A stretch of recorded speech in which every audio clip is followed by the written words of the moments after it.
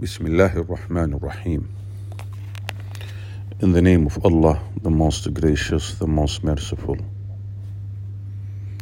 10 proven ways to delegate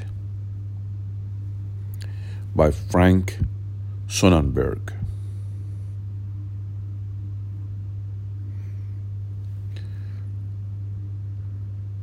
First of all, leave your comfort zone. If you don't feel comfortable delegating, you're not alone. Change is difficult. Secondly, know what matters most. Set priorities and determine which trade-offs are right for you. 3. Build trust. Surround yourself with talented people who possess a high level of trust and integrity. 4. Manage the process. Focus on the process as much as on the end result. And make sure to consider strengths and weaknesses when assigning work. 5. Be explicit about goals and expectations. Tell people your ultimate goal rather than micromanaging how they do it.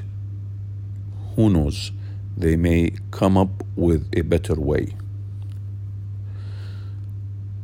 6. Set milestones. Delegating does not mean walking away from an activity until it's complete. Establish key milestones and review progress along the way. 7. Delegate responsibility and authority. It's not enough to delegate a task. Give the person the responsibility and authority to get it done. 8. Set the right tone. Create an environment in which dialogue is open, questions are encouraged, and mistakes become part of a learning process. 9. Give continual feedback.